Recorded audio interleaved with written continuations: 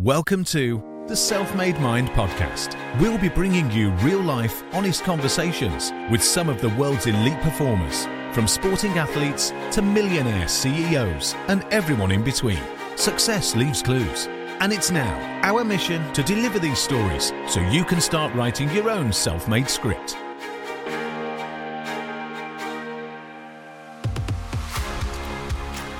Hello guys, welcome to another episode of the Self-Made Mind podcast. My name is Alex O'Keefe. I'm Craig Billington. And we've got a very special guest with us today. It's a bit close to home, this one for us. Is one of our good pals. It's Luke Ambler. He is former professional rugby player.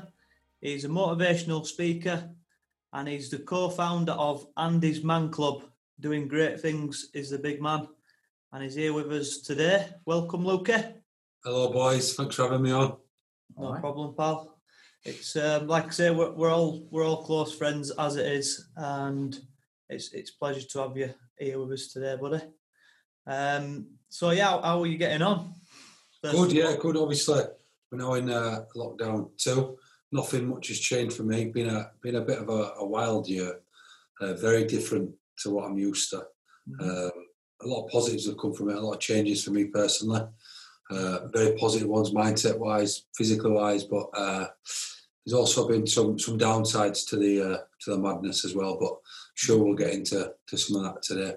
Yeah, we'll get into it, mate. But let's obviously, like any good story, let's take it back to the beginning, Luke. And if you can just tell us a bit about your childhood, mate, and where you grew up and what went on. Go right back to the beginning. My head was that big that I couldn't physically come out of my mum. She wasn't man enough to push me out, so they cut me out of her. That's how we'll go back that early stages. So I've always had a massive head, so that the nice hat that Craig's wearing will not fit my head. I was at this frigid, so that's how we go back that early. That's that one. But I will like to go back. I come from a very good background in terms of a loving family, mum, dad, an older brother. Every family's got its complications. I look back at our earliest challenges as a family, which I don't often speak about publicly too much, that my brother had an amputated leg when he was born, like literally within 18 months, which created a lot of, pressures for my parents, having a little boy with an artificial leg, and then along came me, bit of an handful. Home life though, overall, I had a very hard-working dad, very hard-working mum. Mum's quite entrepreneurial. Dad's just an all-round, my best mate, and just an all-round good guy. 8 years old, our parents decided to separate. My way of dealing with it was comfort eating. Which meant I got real big, which I went to school, got bullied. A lot of kids will go through that and relate to that, and that was difficult because at the same time as my parents separated, my dad won custody, which going back 20 years ago, a little bit longer now, we're unheard of for a guy to win custody of 2 young boys, but he did. And then my mum had a car crash, which left her with brain damage that she still has to this day. She has a condition now called non-epileptic attack disorder, which basically means she drops and falls. So she lives in a little disabled bungalow. She's not allowed upstairs because when she falls downstairs, there's a good chance she can die. She's not allowed a bath because when she falls in bath, good chance she can drown. She's not allowed carpets because when she falls on carpets, it usually rips all the skin off her arms and face. So that was difficult. And her anxiety got that bad that she didn't leave the house for 4 years, not once. And then the depression got that bad. At some points, she should have been suicidal. So that was difficult. I learned a lot about mental health before it became the buzzword, before people, knew too much about it. So. But overall, with a lot of these type of podcasts and interviews and stuff I've done, I probably portray that I had a tough childhood. But realistically, when I look back now, I had a very, very good childhood. There were just some traumatic stuff that happened within that. But brilliant childhood, brilliant. Yeah.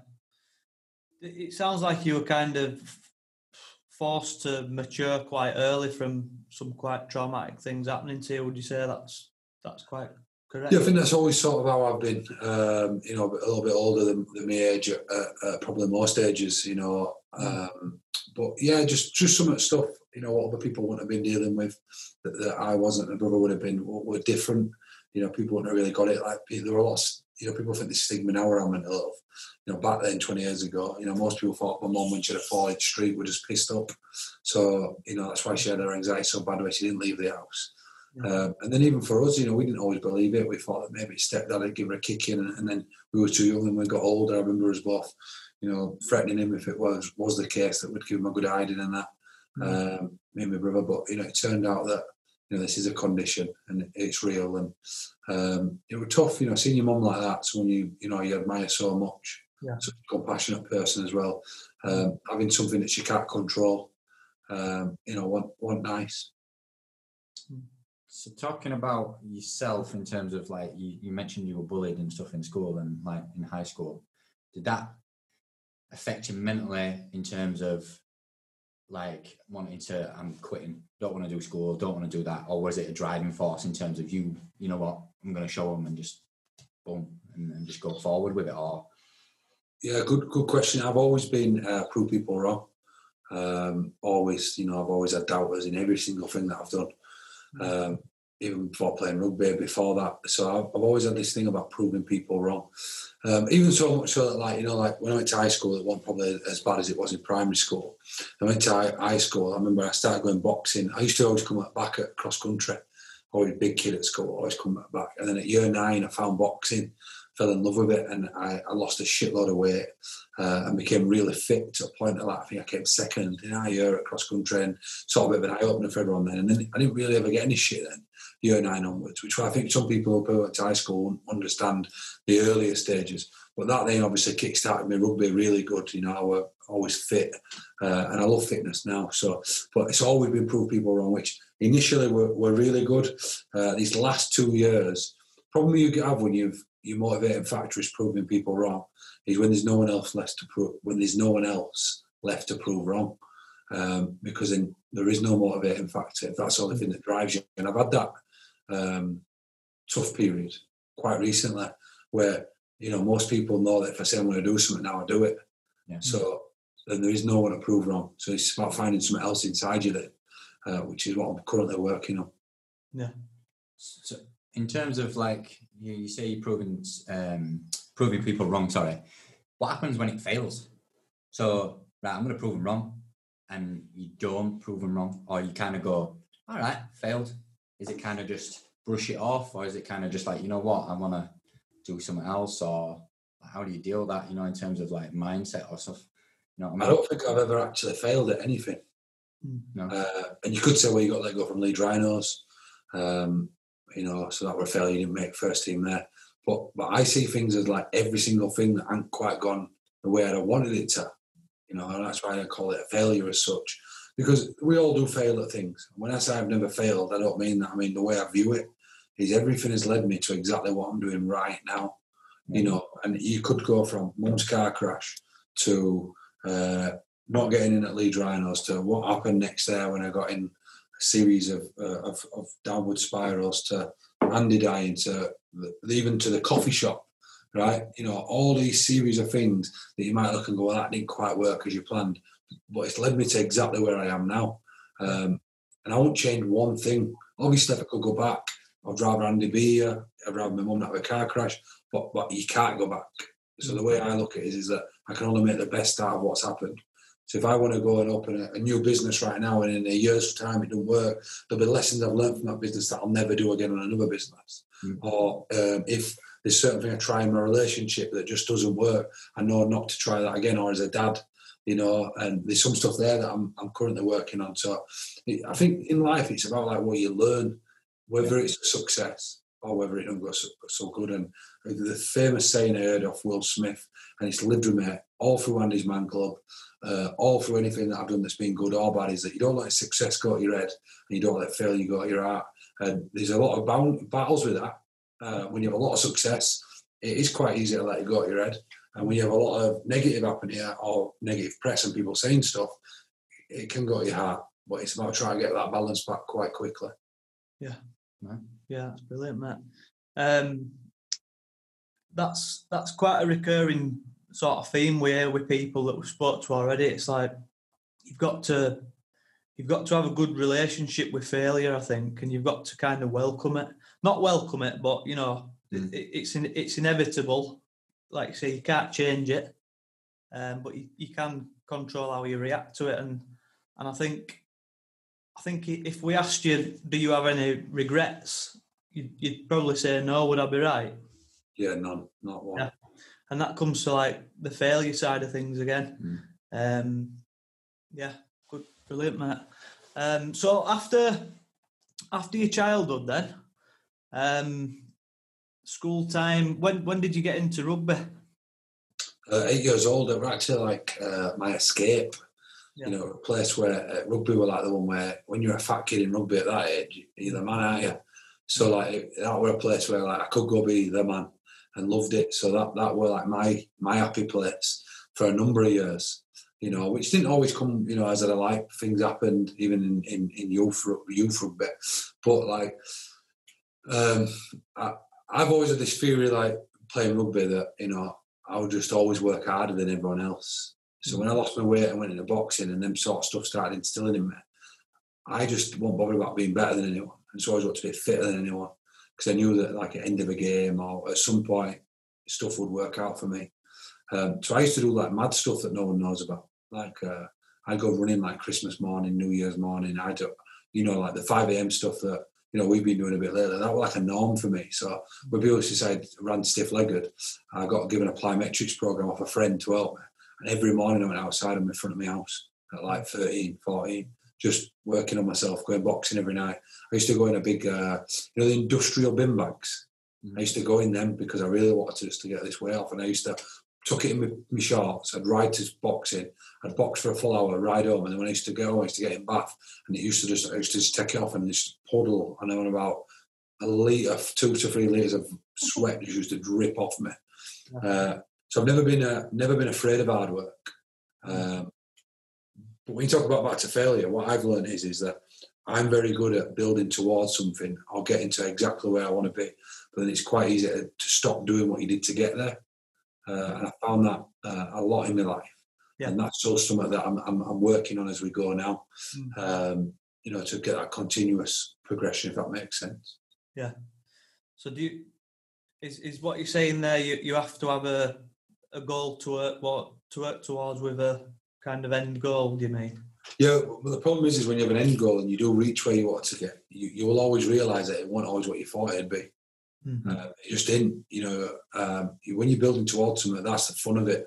That's the excitement. But I think like you've always got to be moving the goalpost ever so slightly, just ever so slightly, just so you can strive to be more. So you can strive to, if you have more, whatever that is for you. Because the minute you stop, like everyone else catches you up. Yeah. Like life catches you up, because life's always moving. But the minute you stop, it's going to get away from you. And that's probably like in rugby and everything. Like where I was always the guy that always there, like doing extra sessions. Maybe at points in my rugby career, maybe I stopped doing some of that. Started doing what other people were doing. Well, maybe I wasn't as good as them. So like, you know, I had to do the other stuff. And maybe some of that stuff could have looked back and gone, if you'd just done that slightly different, maybe you just stayed in top league a little bit longer. You know, like even with some businesses, it's been very similar. Yeah. Well. Yeah. So going away from, you've come out of school, you started obviously a professional career of rugby and stuff like that. But a lot of people don't know that your business is speaking. You're a speaker. Yeah. A lot of people just think you just play rugby. But how did you get into that? That's like, you know, how do you get into that? At what point do you go, you know what, I'm just going to stand on stage and I'm going to tell people. Yeah. And where did that come from? Yeah, you know what I mean? Two places really, which is, you know, no one ever really asks that, which is good. It's when I left Leeds, I had this real downward spiral. I ended up at Halifax, and I got given a job, or I got a job called Business Development Manager. So I had to go around and meet people. And I once went and met this charity called Upbeat. And at the time, I didn't even know what they were about. I just knew that there were a charity that were in schools a lot, and they were called the Hill Council Run Charity. They're now called the Better Living Team, and they were just in schools. So I went to meet them to find out how we could get access to kids to get them to our games. And that's what we're about trying to grow the Halifax brand. And that were it. And then when we started talking, I started to get, she must have thought, the lady at the time, Karen, that I knew what their charity did. And just as we got up to leave, because you told me how many kids I work with in school. I said, what is it exactly that you do?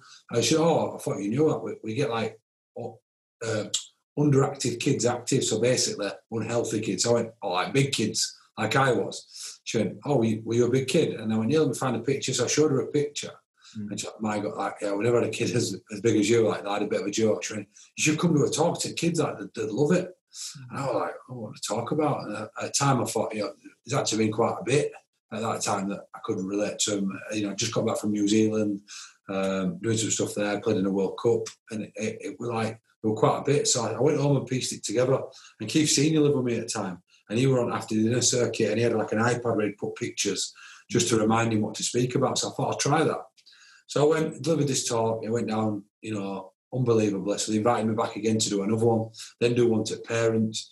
And then Frank Mateen ran me one time and said, listen, I'm at this mental health, they were asking me to do a talk at this mental health, I don't know about it. I know that you've said in past, I think that your mum struggles. Can you come do a talk? So I was sat in Frankie Benny's having breakfast with Lisa, and I'm like, yeah, I had no idea what to do. So I just rocked up. As soon as I got there, they were waiting. They gave me a microphone, and I just talked about like, what it's like having a mum with mental illness. This was like maybe 8 years ago, before anyone were doing this stuff at all. Again, went down like an house on fire, and then I opened a gym really weirdly. And as I opened this gym, this is what I mean about stars aligning. We delivered this fitness course to these kids who were disengaged, these young people. And at the end, the speaker didn't turn up to hand the certificates out. And because I'd done a few of these gigs, my mate, Robbo, when the course provider says, we've got no one to do a talk, can't one of you do it? You both play rugby. Robbo were like, no, not me. Luke does it all the time now. Get him up. Yeah. I'm like, no. But quite a bit of parents were coming. These were like not even like young people, 16 and 24-year-old. So I got up, did this talk again, just nailed it. And I thought, wait, I can do it to primary school kids, I can do it to these kids. And then I ended up asking to become a fellow of this charity. So I became like a figurehead for this charity called Brave Trust. And then it just sort of went from there. I got invited to do more gigs. And then I just fell in love with doing it more than rugby. So I'd learn about it. So you've seen my book collection already. I'd learn about the art of communication and doing talks. I'd watch other speakers, and I'd find bits that I liked, styles that I liked, styles that I didn't like. And then I found my own, like what I wanted to do, where I wanted to mix humour, a lot of humour with reality, like real life stories that are quite, brutal for people to listen to, but then mixed with something that's hilarious.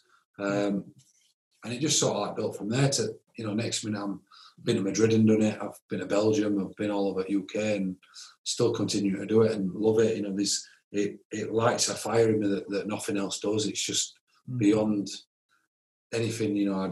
I started doing it for free, and even now, even though it's a good business that I have, it's still something that anytime I get asked to go to a school who I know I might not have much of a budget, I'll do it for free. And depending on how well I'm doing work-wise, I'll do a lot of free gigs for people just to help them out, because I enjoy it. I just love the process of it. It's just it's probably like you two playing football. It's just it does something for me that rugby never did. Yeah. So were you still playing rugby at this point then? When you first started speaking? Yeah, obviously playing at Leeds, you do a lot of like media stuff. So there was stuff in there that you do. You go around schools and you do a little type of presentations.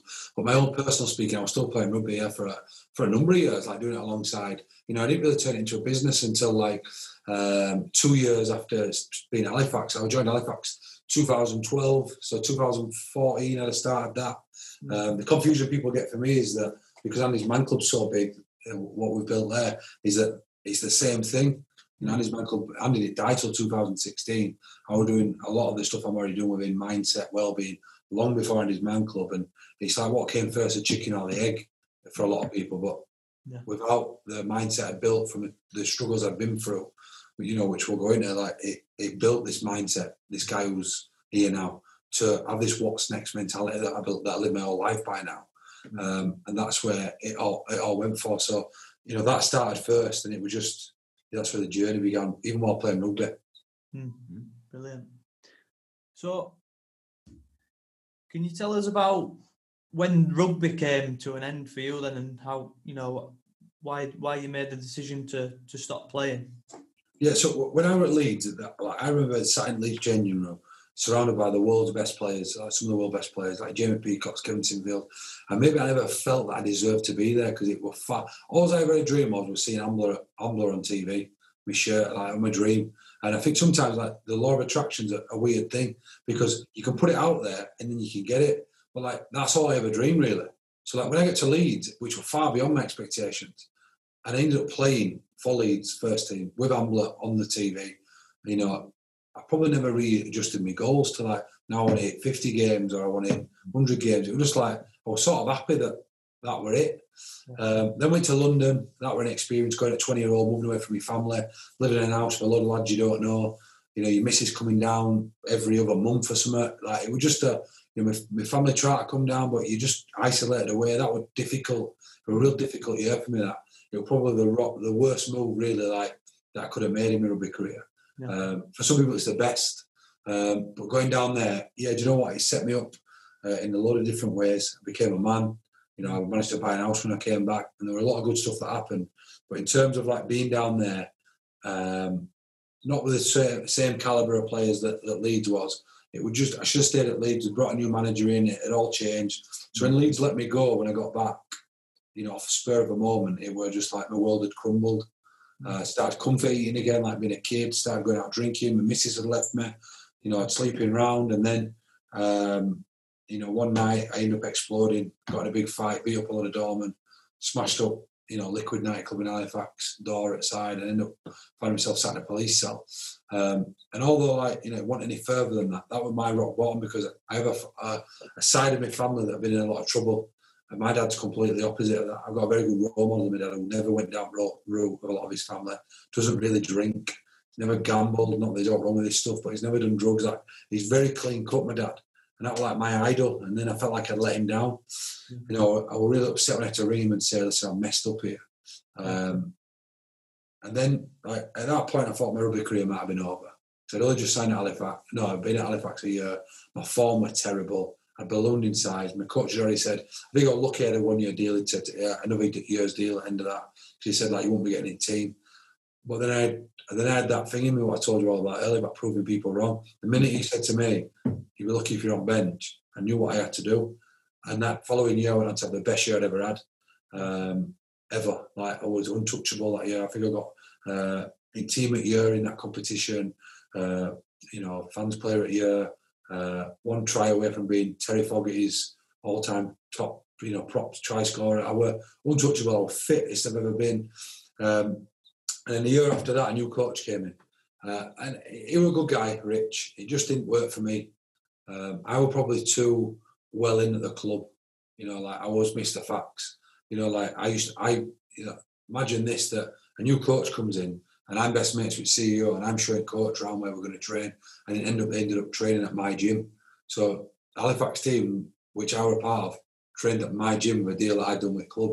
It were all a little bit mad. Do you know what I mean? Yeah. So few years it was touch and go, but the year before Andy died, again proved people wrong. That coach, because I was such a good player the year before with all this, I had a bit of hype about me, and he sort of liked his mind games and probably messed with me a bit. The year after that, after I had a real bad knee injury, I wanted to prove him wrong. And I started the year like an house on fire, then Andy died, and it just changed it all for me. It changed what I believed that I wanted to do in life. It changed like my old values. It just changed how I felt about rugby and felt about life and what, you know, impacting people and all that other type of stuff. So yeah, the defining moment for me quitting rugby was probably Andy dying. I didn't realise it at the time, but that was definitely one of the defining factors of me quitting rugby. Right. Mm-hmm. Nice. And then obviously Andy's Man Club is born. Yeah. Not long after that, is that right? Is it? Did you start Andy's Man Club straight after Andy passed away, or? Yeah, so Andy died in the April 2016, and it were horrendous. You know, going through that period. You know, if anyone's ever lost him to suicide, they'll better relate. But obviously, I'd never had it. I didn't really understand it. But I always say, you know, tell my little boy, his favourite uncle had died, and hearing the screech will live with me forever. You know, having to go tell, you know, his family members, ringing his best friends who were just screaming, his cousins screaming out in the street and trap, because obviously I was brother-in-law.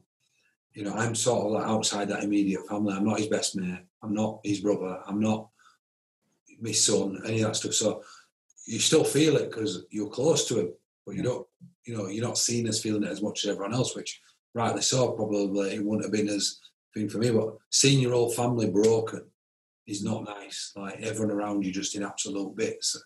At the time we had a 18-month-old, or going 2-year-old. So we had Aubrey. So then I would try to look after her and Alfie while Lisa were grieving, and it was just a mad experience. But what got it for me is that because Andy didn't talk about it, I said that something had to be done. So I couldn't have another family going through what we've been through. And I approached my mother-in-law, Elaine, and she were up for it. She said, "Yeah, let's start something." And then one day I were in engine room where Craig used to work, and I was just like, "I do it now." And I just started typing. I never forget. I was sat near a window, just started typing on my thing. Didn't check what I'd sent. Just went boom. Next minute it blew up. Loads of people were like, "Want to get involved with this? Want to help? It's such a good idea." Just getting these guys talking. I had a business at the time, a unit up in Ovingdon. I just invite people there. I didn't know what direction I wanted to go, but I knew that I wanted it, what the vision was. It was not quite, the vision wasn't quite as big as what's turned out, or where it's going to go now. The vision is frightening now where it is now. What was the vision, Luke? What was the vision when you first started? Just literally, the vision then was to have this group in Halifax where men would come, and instead of going and killing themselves, they'd come there and just talk. But the idea then was that we'd have to play sports. We'd have to use some of the stuff I was teaching at the time to be able to get guys talking. And just by like the stars aligning the first night of people that came, and I had this sponge ball. And you might see around our office, we have a lot of sponge balls because that's what we give out now. Because that night I was nervous, didn't know how to start, and I had this sponge ball, and this old chap, Terry, says, "Right, we're ready or what?" And he come to sort of help out. "We're ready, kid." He said, and I said, "Yeah." So I told a bit of my story, and he said, chuck me a ball. So I chucked him a ball, and he offloaded about losing his son, not to suicide, but to something else. And it was a bit like, whoa. So he threw the ball to someone else. And that guy then was like, fuck, I've got to talk now. So he opened up about how, like, I probably won't be here and what struggles he was going through. And beautiful thing is that very guy who the ball went to next, Oliver, came on that door first night, then ended up becoming our number one longest standing facilitator, stayed with the organisation 4 years, and now just stepped into a job which he's absolutely thriving in, which is a project development champion. So, the success stories are in Andy's Man Club. There's hundreds we could go through, thousands, but his is the one that always stands out to me because you took a guy there who rock bottom, broke up his missus, were out of work, so then getting back into his job, going back to work, off sick, excelling in work, moving up the ladder at work, continuing to facilitate and helping other guys, and then now being one of our main men in the office. It's a proud moment to look back on. And I don't ever really look back on Andy's Man Club as anything I'm proud of. You guys are sat in the Andy's Man Club office with probably about 8 trophies to your left, none of which mean anything to me at all. Never have. Nice that we get shit like that. But for me, it's stories like Ollie's and seeing someone's life really change that is what makes me tick. So I'm just going to delve into this a little bit. Like, I know we're talking mindset and stuff like that, but I just want to ask a question a little bit on the younger generation of this country. So school kids, even like kids my age, he's 8 years old. And I just think, how is it, could you possibly go into that sort of age group and get them to talk? Because I feel like a lot of young men, a lot of young boys, a lot of young girls as well struggle, because I did as a child, struggle to get their emotions out and talk. Like, and I have it sometimes with my son, and it's like, why, what are you getting upset for? Just talk to me. But I feel like, is there something you've ever thought about doing in that sort of area? Just going into schools. And I know you do talk, but I mean just with kids, like. That's what that I do. So obviously, without plugging it, I brought out the BU Kids Journal, which is a tool to basically start those conversations, even with teacher and kids. Because all that journal is really is questions that a parent can sit down and ask the kids. And it's done in the same sort of way that I built Andy's Man Club. a series of simple questions that spark conversations. So, for example, you go on his man club, and the first question, you go in there that you're not going to talk, you're just going to listen. And the first question is, how's your week been? It's a question that anyone's willing to answer, no matter how bad the head's at. So people always answer, and it's like, same with the kids' journal, I don't have any on me here, but like some of the questions like, who did you play with today? What did you do? What is that called? What's your journal called again? The EU Kids Journal. Yeah. Right. And these type of simple questions spark conversation. But what I personally do, so I'm in a primary school next week, and we'll do a series of emotional well-being workshops where we get the kids to talk, but not in the same way as on his man club, but like learning about their emotions and what stuff they can do to positively impact them when they're feeling a little bit sad, or and identify people they can talk to. And that's like built around the program, the BU program, which is things like who's in your hives. It's all based around the bee. Who's in your hive? What's your feel good cloud activities? And there's loads of little stuff in there. Little treats for the honeypots. But I'm already actively working with kids a lot, but I do see a cycle changing in a good sense, because I think what happened is our dads were that generation that didn't talk, which then some of that stuff went on to us, but we're all starting to open up more, which means these kids below us, probably some of them are talking too much, right? Because, not as a whole, these occasions, say like about your son, maybe where he doesn't talk. And when I say about talking too much, people get a little bit maybe offended by that. But like there comes a point in anyone's cycle where they've got to go from talking to action. So they've got to go from, I'm feeling this way, I've talked about it, now I need to do something about it, so I'll get another feeling. It's like 3 stages. Feel away, I'll talk about it, I'll take an action, which will make me feel a different way again, 4 stages, right? But there's 2 types of people. There's some people who will just talk about how they feel, never take another action, which never changes the way they feel. So it is changing. It is changing, definitely. But we're now creating other issues for kids. Too much technology, too much, early interaction on social media. There's a lot of stuff there that need identifying fast. But I think that'll take care of itself eventually. I think it'll implode, in my opinion. Yeah. Brilliant.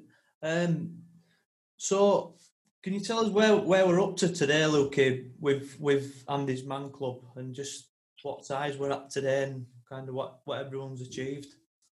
Yeah, so pre-lockdown we just hit 997 men on a singular night, which is like, a lot of men, 1,000 men. If you lined 1,000 men up of all different shapes, sizes, different backgrounds, some will be very, very...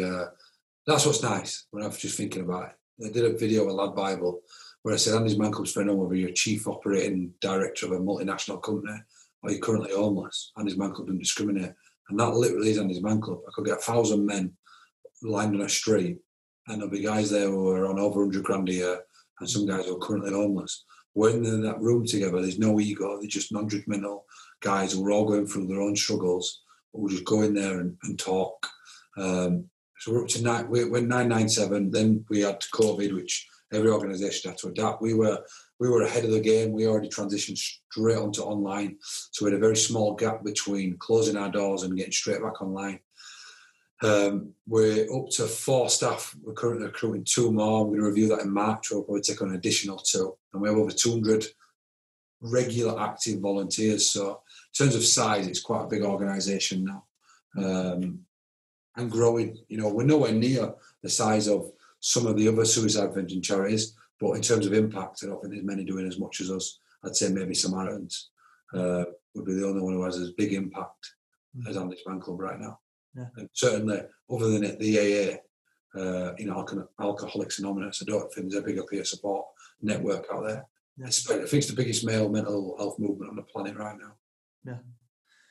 Do you ever kind of take a bit of a step back and just think, just have a look at it for a second at what you've achieved and just think, wow, that's never amazing. Weirdly. Why do you think that? Why do you think you'd not done that? Because it's such a big job to do. The minute, and I have this with me staff and trustees and anyone else who's part of the family, that we've won an award on a Saturday night. And on Sunday, I said, well, we're back to work tomorrow. We're back in the office Monday. And it's not that I don't celebrate it, But like, life still needs saving again Monday. So like, it's all nice that you've won an award and it's all pats on back. It's back to work Monday. And I'll give you a recent example. We've struggled like everyone in COVID. We've managed to get all 36 clubs open bar one because they're not comfortable at minute opening. So the talk all the way through this last few weeks has been getting clubs open. That's been the chat in our weekly Monday meeting. So I went in last week and said, awesome work, everyone. Pat on backs and all that. Now that's gone. Pat on backs have gone because we've got them all open. What's next? What new clubs have we got on the horizon? What's the next steps? How do we get better? How do we help more people? Yeah. And that's where I've got, as leader of this organisation, got to continue to see forward. So, I've done some mad stuff, like absolutely mad stuff, but I'll give you where my life's at. Like when you talk about doing take a step back. I once were very fortunate enough to get invited to go meet Prince Charles at his house, right? A kid from up in Ovingdon, single parent background, I had no right to be there in my eyes, right? And I got in there and it was unbelievable. Got to speak to him.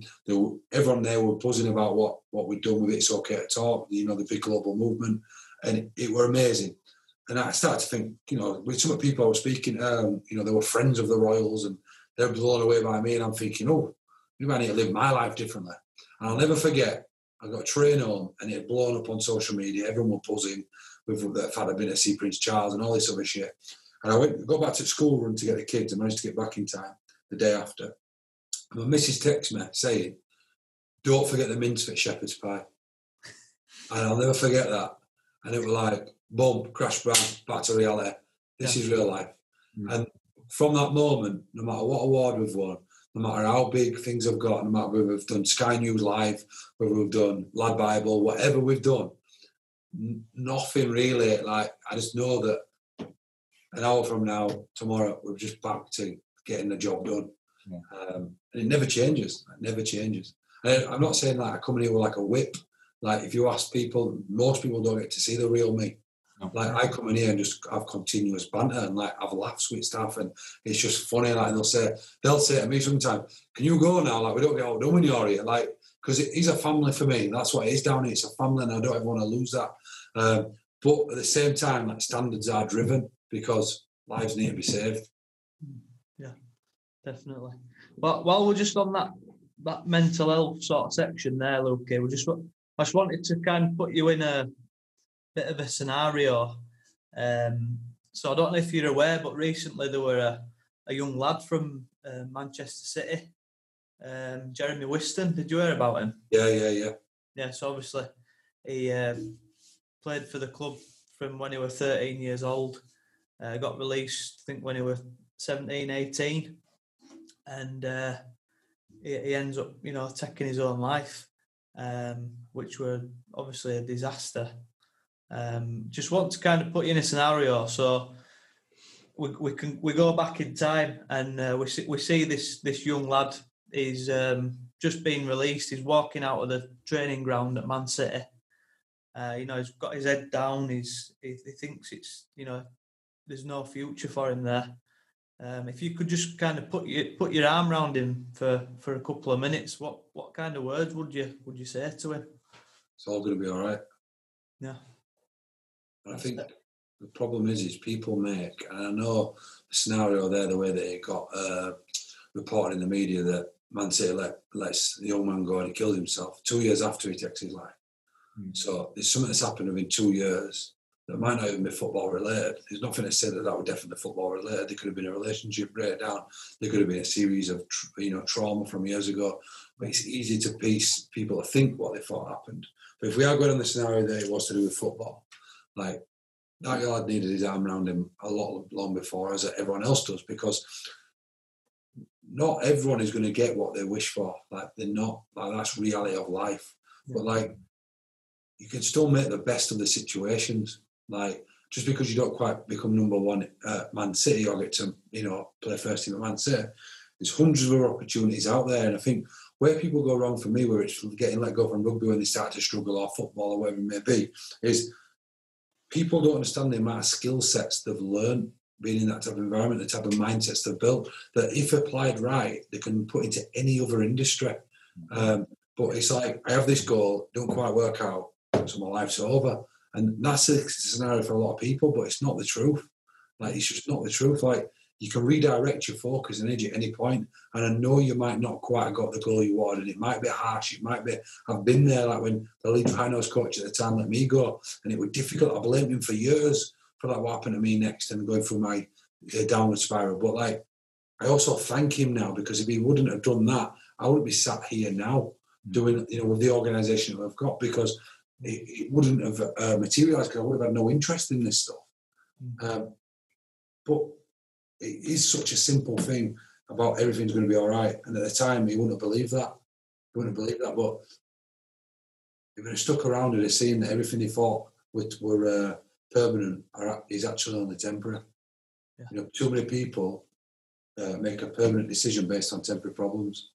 And it's heartbreaking. Definitely. Yeah, we've just got to make people aware that it's not the final destination. Whenever we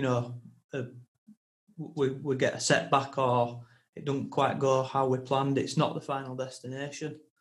It's just a part of the story. And like you say, I think we were talking before this, and you were talking about when someone throws a wall up. Can you just tell us about that little analogy you're talking about? Yeah, David Goggins talk about it long before David Goggins was about when you're running like life. Life throws walls at you when you start having those voices in your head, that internal dialogue that says, stay in bed because it's warm, or when you're running, it's like you're tired now, your legs are getting heavy, this is where you need to stop. And you have two options: you either let that voice win and you go on, or you say to yourself, no, actually, I'm going to push on a little bit further. And usually when you push on a little bit further, whatever it is you're doing, right, you'll find that wall then moves, and it's 2 kilometres down the road, or it's a year down the road in your business, or it's the next financial gap, or it's your next staff member, or whatever it may be that's going to be your next challenge. But like, as long as you like learn to control that internal dialogue and you take that right step to push on, nothing can beat you, man. True. Yeah. There's an example of that from a couple of days ago with me and yourself, wasn't there, Luca? Yes. The internal dialogue got you, didn't it? You were in your nice warm bed on a Sunday morning, 7 o'clock, alarm goes off, ready to go, and you realise, actually, you know what, there might be a slight twinge in my body, which, as a rugby player and even a footballer, you'll never play a game at 100% ever. Ever. There's always something wrong. So for someone like yourself, then that internal dialogue can get the better of you. It can say, well, actually, you've got a bit of a twinge, you've got this coming up, and then it's like, it is warm in bed. Well, actually, if I do lay in bed, and I do rest, maybe I'll be better tomorrow. And then, tomorrow doesn't actually come, does it? And then before you know it, internal dialogue wins on a load of different things. For me, discipline is doing what you said you'd do, even when you don't feel like it. Yeah. That's what my life motto is right now. Yeah. Do what you said you'd do, even when you don't feel like it. It's easy to do anything when you're motivated. It's easy to go on a 5K. It's easy for us now to get motivated, get pumped up and go on a 5K run now. What ain't easy is us to be motivated now and talk about doing a 5K run at 5 a.m. in the morning, and then see how many people turn up when you are in your nice warm bed, it has got cold, it's freezing outside, it's pissing down, and you know that actually, you know what? But I tell you now, what lies out there, right, no matter how fast you go, the moment you get back after you've beat that internal dialogue is just one little margin towards success. Right? And then you could go deep on this one and say, well, what is success? Right? For me, it's a self-disciplined mind. Right? That's just one element. There's a variety of elements to success. But one would be a self-disciplined mind. And again, it's doing what you said you're doing when you don't feel like it. Those motivating factors, when they aren't there, still turning up no matter what. So my pet hate with you that day was if you'd have pulled out on the day, which you didn't. You didn't, because, and I knew you've got the dog in you, which is why when I said to you, I know you've got the dog in you. Yeah. And you turned up, you didn't say up to anyone, you turned up, and you absolutely blew out of water in half marathon in a very, very good time. Yeah. And you thanked yourself for doing it, didn't you? Yeah, absolutely. Yeah, it's like you say, it comes down to small margins, doesn't it? And if I'd have stayed in bed and I wouldn't have done a half marathon that day, that's the furthest I've ever run in my life. So it's just it's just like them really small margins and just beating that internal dialogue and just thinking, you know what, I've said I'm going to do this, so I'm going to do it. And so Craig, I think one of you going called to do a run tomorrow? Am I going to come on a run tomorrow? Morning, 5:30 a.m. 8K. On camera. This is the thing. Now, bro. I was just thinking about it then, you know. The last couple of days, my problem is, the last couple of days I've been getting into my other half. She's wanting to get into fitness. So she's like, I'll only do it if you help me. So I'm like, all right, fine, that's fine. So the last 2 days we went to the Scammon Steps. We did that. First time I've ever seen her run, ever. It was amazing. It was like, this is awesome. And then yesterday and this morning we did the exact same thing. We got up and we went on a run. We did 5K. And she wants to do the same again because she's off this week. She wants to do it all every morning. So I'm just like, right, that's fine. I'll do it with you. So that's my problem tomorrow. You're asking me to go at 5:30, and I'm like, well, I could do that, or I could stay in bed and then I'll go with her later on. my mentality would be for you, if I'm in your shoes, the last 2 days probably haven't been as hard as you, because your fit hasn't been as hard. No. So you come with us tomorrow, and then your room with her is more recovery. Bubble. I know. I've missed a session. I've missed a session tonight with the football lads. So I'm thinking about doing the exact same. You owe it. So let's see, because what you say now will be different to how you feel when that alarm goes off at 5:10 in the morning. Yeah. So this will be a good marker for when you do your next podcast to say whether you came or not. Yeah. You passed your test. Are you coming? Well, let's do it. Let's go. Yes, he's on with Dale. There we go. And that there, people, is called the art of persuasion or peer pressure. Peer pressure. Peer pressure. Peer pressure. As long as you're doing peer pressure to put someone in to do something good for themselves. Yeah. Yeah. You know, peer pressure to do something bad. Yeah. Well, going back to what we were talking about then, like the 5K, the whole 5K thing, we've set up beginning of this lockdown, I set up a little WhatsApp group and a little challenge for people, and it wasn't nothing to go and break any records. It was kind of just a little casual, basically it were a casual little thing to get me motivated back into fitness and running. And I said, so let's do 5K every day. Let's just do it. No pressure on times, no pressure on running. Mm-hmm. And the last 4 times I've stood at my door and I've gone, I don't want to do this. Literally don't want to do it. And then I get 3 minutes in and I'm like, no, I'm flying. That's it. And each time I think I've taken 20, 30 seconds off each 5K. Yeah. So I get to end of it and I'm like, yes, I feel great. I feel awesome. That's it. And it's that simple. Yeah. So, but yeah, like, let's do it. Cool. Yeah. Tomorrow I'm in and then we'll go from there. See how I feel. Love that. Luke, just tell us about, before we get off, mate, I know you've got some other things going on in the background, pal. Tell us about Mind Tribe and the other things in that category. Yeah, I've always got some on the go, but the Mind Tribe came about because I wanted to step away from mental health for a little bit and give people to be part of a tribe, my inner circle, and help them develop a series of daily habits. Mm-hmm. So, you know, they're part of a tribe now where there's an app, there's a social section of that. It's all private, where I give them daily little challenges, and there's also a structure for how they should live their life with. Just simple stuff like moving for 20 minutes every day, reflecting for 20 minutes every day. And they're really simple, and learning for 20 minutes every day. 3, key foundations for what the whole program is built on. I give them different tips and techniques on how to do that. Then we have a weekly group coaching accountability session. So if we were doing one, it'd be like, right, for example, Sunday night when we had it, Craig, did you do your run you said you were going to do? So this week we've leveled it up because they've all had to write down yesterday morning what they will achieve this week. So Sunday, I'll bring all that up tomorrow. And it's keeping people accountable. Most people just struggle with that accountability. That's why, like Craig setting his challenge, the reason why he's done his 5K every day is because he knows he's accountable to other people, which is why, like, I love creating groups of people doing stuff, whether it be going to Scammon Steps, a group for that, where we're going biking, where we're going running like we do. Like, a lot of groups, because there's a saying that when you feel motivated to do something, you've got to take action then and there. So by me telling you that I'll see you at 5:30, I now can't back out of that. Because it's not me against me anymore. You know, I'm letting you down, because if you turn up to a location we said and you're on your own, that's my poor character.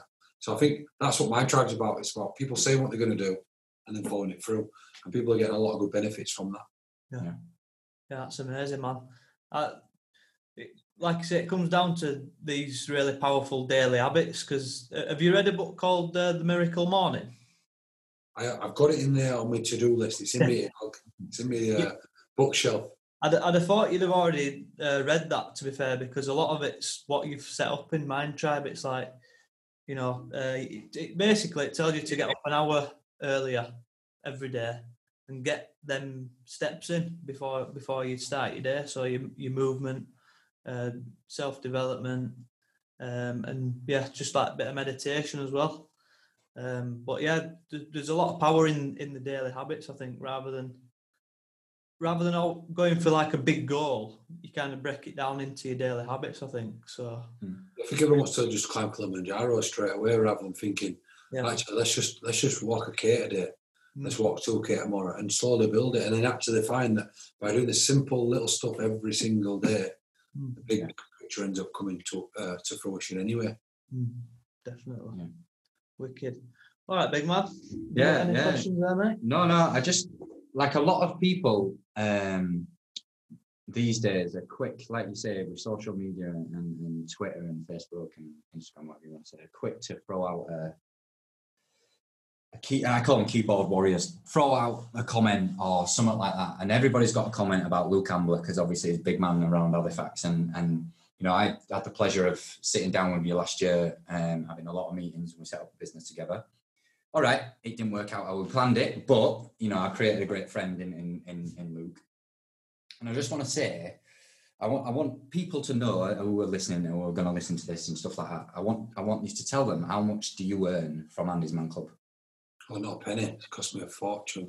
It blows my mind, this. A lot of people say he earns loads from it. He's got a load of money from Andy's Man Club. And I honestly, that's the one thing I like to tell people, that he earns nothing, absolutely nothing.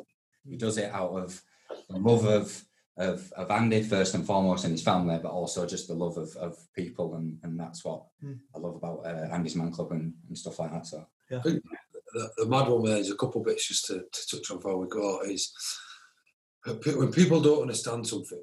Let's go back to keyboard warriors for a second. So you get the keyboard warriors initially, and you know, keyboard warriors, I think there is some people who sit in weird little bedrooms and just type shit all day. There is them ones.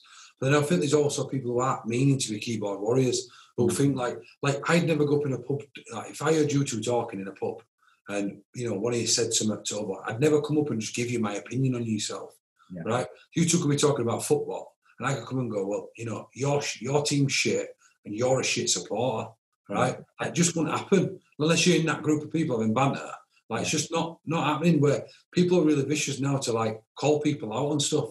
Like, oh, I don't like, you know, I don't, your t-shirt, like, who do you think you are wearing, Fred Perry? Like, it just don't make sense. A lot of the time, this stuff don't make sense. But what happens is people make what I call throwaway comments that they think, oh, that's what they think in that moment. I'll throw it out there. But they don't realise the impact that can have. So someone saying he makes a lot of money from Andy's Man Club, it's just a throwaway comment. That person then probably carries on watching EastEnders. Don't even think about it. Didn't mean to be malicious. Just said it because that's what they felt in the moment. But when you do something for such a genuine reason and you've made it clear, my life would be easy if I just signed up and I'm just chief exec now in Andy's Man Club. It's easy, right? Because I do exactly what I'm doing now in Andy's Man Club. I don't have all the added stresses of a business there. I run this organisation. It would get me 10 times more because there'll be even more. But like, I don't want to work for this thing. I don't want to work for it. And then the flip side is, if anyone understands charities, like, you're accountable to not only the charity commission, but also to Companies House. So anyone can go online right now and download our company documents, and they'd see. Where it's happened for me is where you think, like I've never shied away from, but I never ever publicly bragged either, that I have done all right for myself away from Andy's Man Club. My missus does very well for herself, and we live a very simple life. Like, we've never bought the big house, like, where we've been under a lot of pressure. Like, we live quite a simple life. We like going holidays.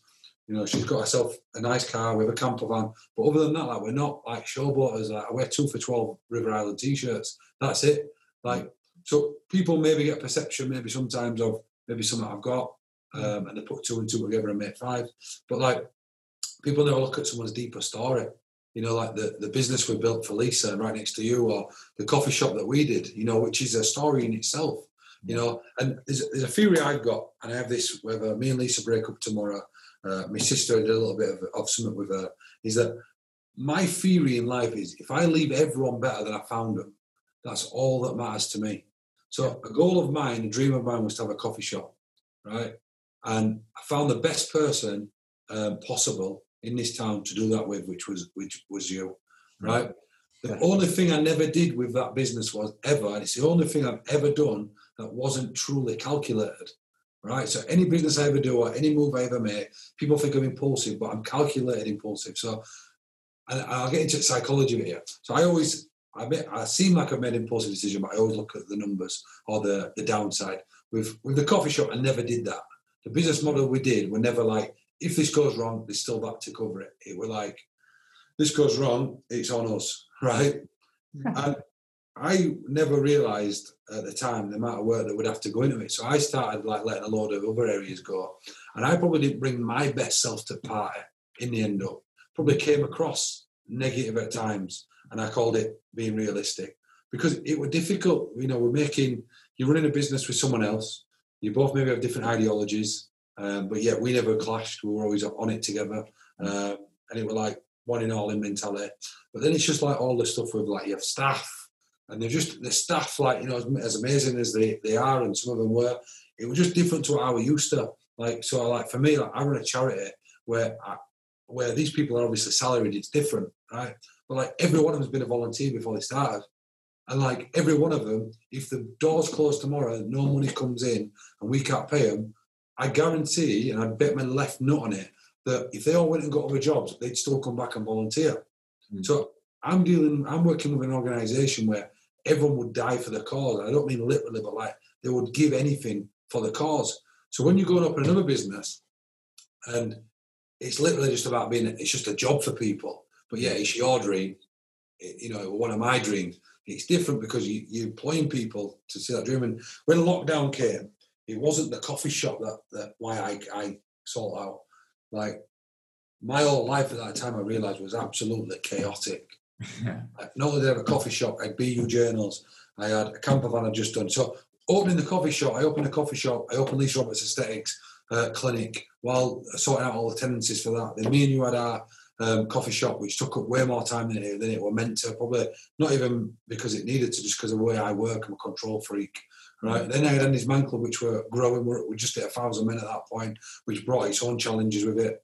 You know, and then I also had my own speaking business and training business. So I'm travelling from prison to prison. My kids don't like me. My missus never comes near me because I'm just the busiest man most people would ever meet. But yeah, I seem to just find time to be at all the places that I don't need to be.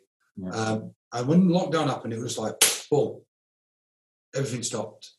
And for the first time in my life, it was just like, and I had to say to my mum, sat in a coffee shop one day, just before lockdown, just before COVID happened. I said, Mum, do you know what? I just wish, I don't want to lose anything, but I just wish I could stop life for 3 months. She said, what? I said, I wish I could stop it. I wish I could just stop now. So I don't lose anything because I still want to do it all. But 3 months, just there to stop and just grabbing my feet. And obviously that happened. We call it law of attraction. I didn't bring on COVID, right? But lockdown happened. Like, were you on it? Yeah, my fault. I sat at home and I started getting good relationships with my kids. You know, my missus became closer. I started becoming more about like what she was doing up in her build-up. So when lockdown ended, which never did for me, I helped her get back started. She started doing really well. And for me, it was like, I told the coffee shop we'd come up with a deal because realistically, it wasn't that I didn't want to change. It was that I couldn't take on any more at the time, even though I believed I could. And I still deep down know in my head that I probably could continue, but it wouldn't have been a good path. I put on more weight than I ever put on. Like, I was sloppy. My habits were sloppy. My standards were sloppy. Like, everything I was going on and preaching, I don't believe I was truly practicing. Where now, like, being on a podcast like this, like, any advice I'm giving, I practice. Anyone in Mind Tribe can't come on and not know that I go out and get it. So I don't ever miss a 5:30 a.m. session if I say I'm going to be there. Like, I'll run an ultra marathon before I end this year. I said that I will come out of this whole thing the happiest, healthiest and wealthiest I'll finish this year in the 3 strongest ways possible. And you can define wealth however you want, right? However anyone wants. But I know that my kids judge me now, view me now 10 times better than they did going into lockdown without me even realising. I do school run every single day. I have my baby 3-4 times a week, like with me full time. Like before that was stressful to have with me full time because I was trying to juggle doing all these stuff. Where now, like, success to me now is a very different thing. I'm in a weird space right now because I've gone from being this real busy guy to someone who is like I have time. Like my biggest thing I have now, which I never had before, is I have a lot of time on my hands. I handpick what I want to do. I'm working a lot smarter now than harder. So like, I'm living Tim Ferriss's 4-hour work week right now. And this is the interesting thing. If I asked you, would you like to strive for a life like that where it's freedom? Most people would say yes. But then there's a dark side to genius, because anything overexposed, it can become detrimental. Mm-hmm. Having all that time with my daughter now can become just the norm. So like, you might you, Craig, probably work and then look forward to getting those 2 hours with your kids at night. Yeah. Like, I've been with my daughter from 7 a.m. this morning until 7 o'clock tonight before I came here. So like, do you know what I'm saying? Yeah. So like, this is where it becomes what I'm trying to work out now. Mm-hmm. It's like where you apply your energy, like, and how you make sure that you're still master of certain things, not jack of all trades again, but you still become the master of certain areas, and just really streamlining being a dad, being a partner, being a businessman, being a philanthropist, being a chair of Andy's Man Club, and making sure that those 5-6 key areas of my life all ultimately make me the best human being I can possibly be. Because 100 years from now, we're dead. Yeah. And my thing is like, what mark do you want to leave? Yeah. Yeah. Because 1 year ago, a lot of people would have been upset if I had died. And it'd have been like, that guy upset at this club that saved my life. My kids would have been upset, but they wouldn't have had many memories with their dad. They'd have been on some nice holidays, but day to day, Dad was on his phone a lot. Dad was like always busy. Yeah, and even though they're young, they might have been like, oh, it's nice what he's built, but what about me? Yeah. And I notice, I see it with like people on a different scale than me. I watch a lot of documentaries, and I judge them now. So I watched one on Kevin Hart, I watched one on Muhammad Ali, and they were really powerful with what they've achieved. And I'm not even comparing myself at all to them, not even iota. But the way the kids judge them. And Kevin Hart, they asked his daughter a question. They says, is it hard your dad being away? And she said, no, I'm used to it now. I'm used to never seeing him now. Something like that. And I thought, is him striving to be a billionaire really actually successful? Is him making the world laugh really successful if you don't make your own world laugh?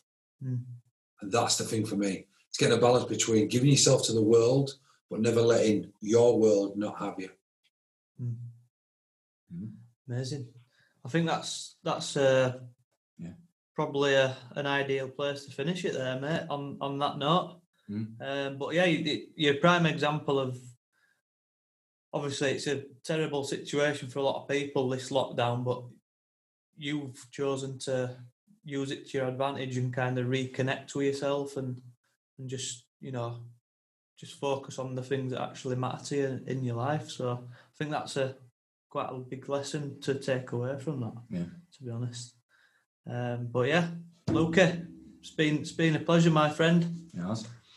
I'll see you boys, obviously in a minute, but at 5:30 a.m. in the morning. Yeah. 5:30. Just before we go, mate, can you just tell people where they can connect with yourself if they want to get in touch? Luke Ambler UK on any social media channels, or lukeambler.co.uk on my website, which will be getting a little bit of a revamp anytime now. So that'll be getting launched. So there'll be bits on there about the Mind Tribe and how to join that inner circle. And a lot of other stuff, cool stuff that's coming. It's all going to be based purely around what's in between his ears. Right. Cool. Brilliant, matey. Thank you. Thanks right, boys. Top man. Speak to you soon, bud. See you later. Thanks for listening to another inspiring self-made story, and we hope you enjoyed the show. We would be very grateful if you could kindly leave us a review, as it will help us impact a wider audience. You can do this on iTunes, Apple Podcasts and Spotify. If you want to reach out on the socials, find us across all platforms using @the Self-Made Minds Podcast. See you next time, and happy success making.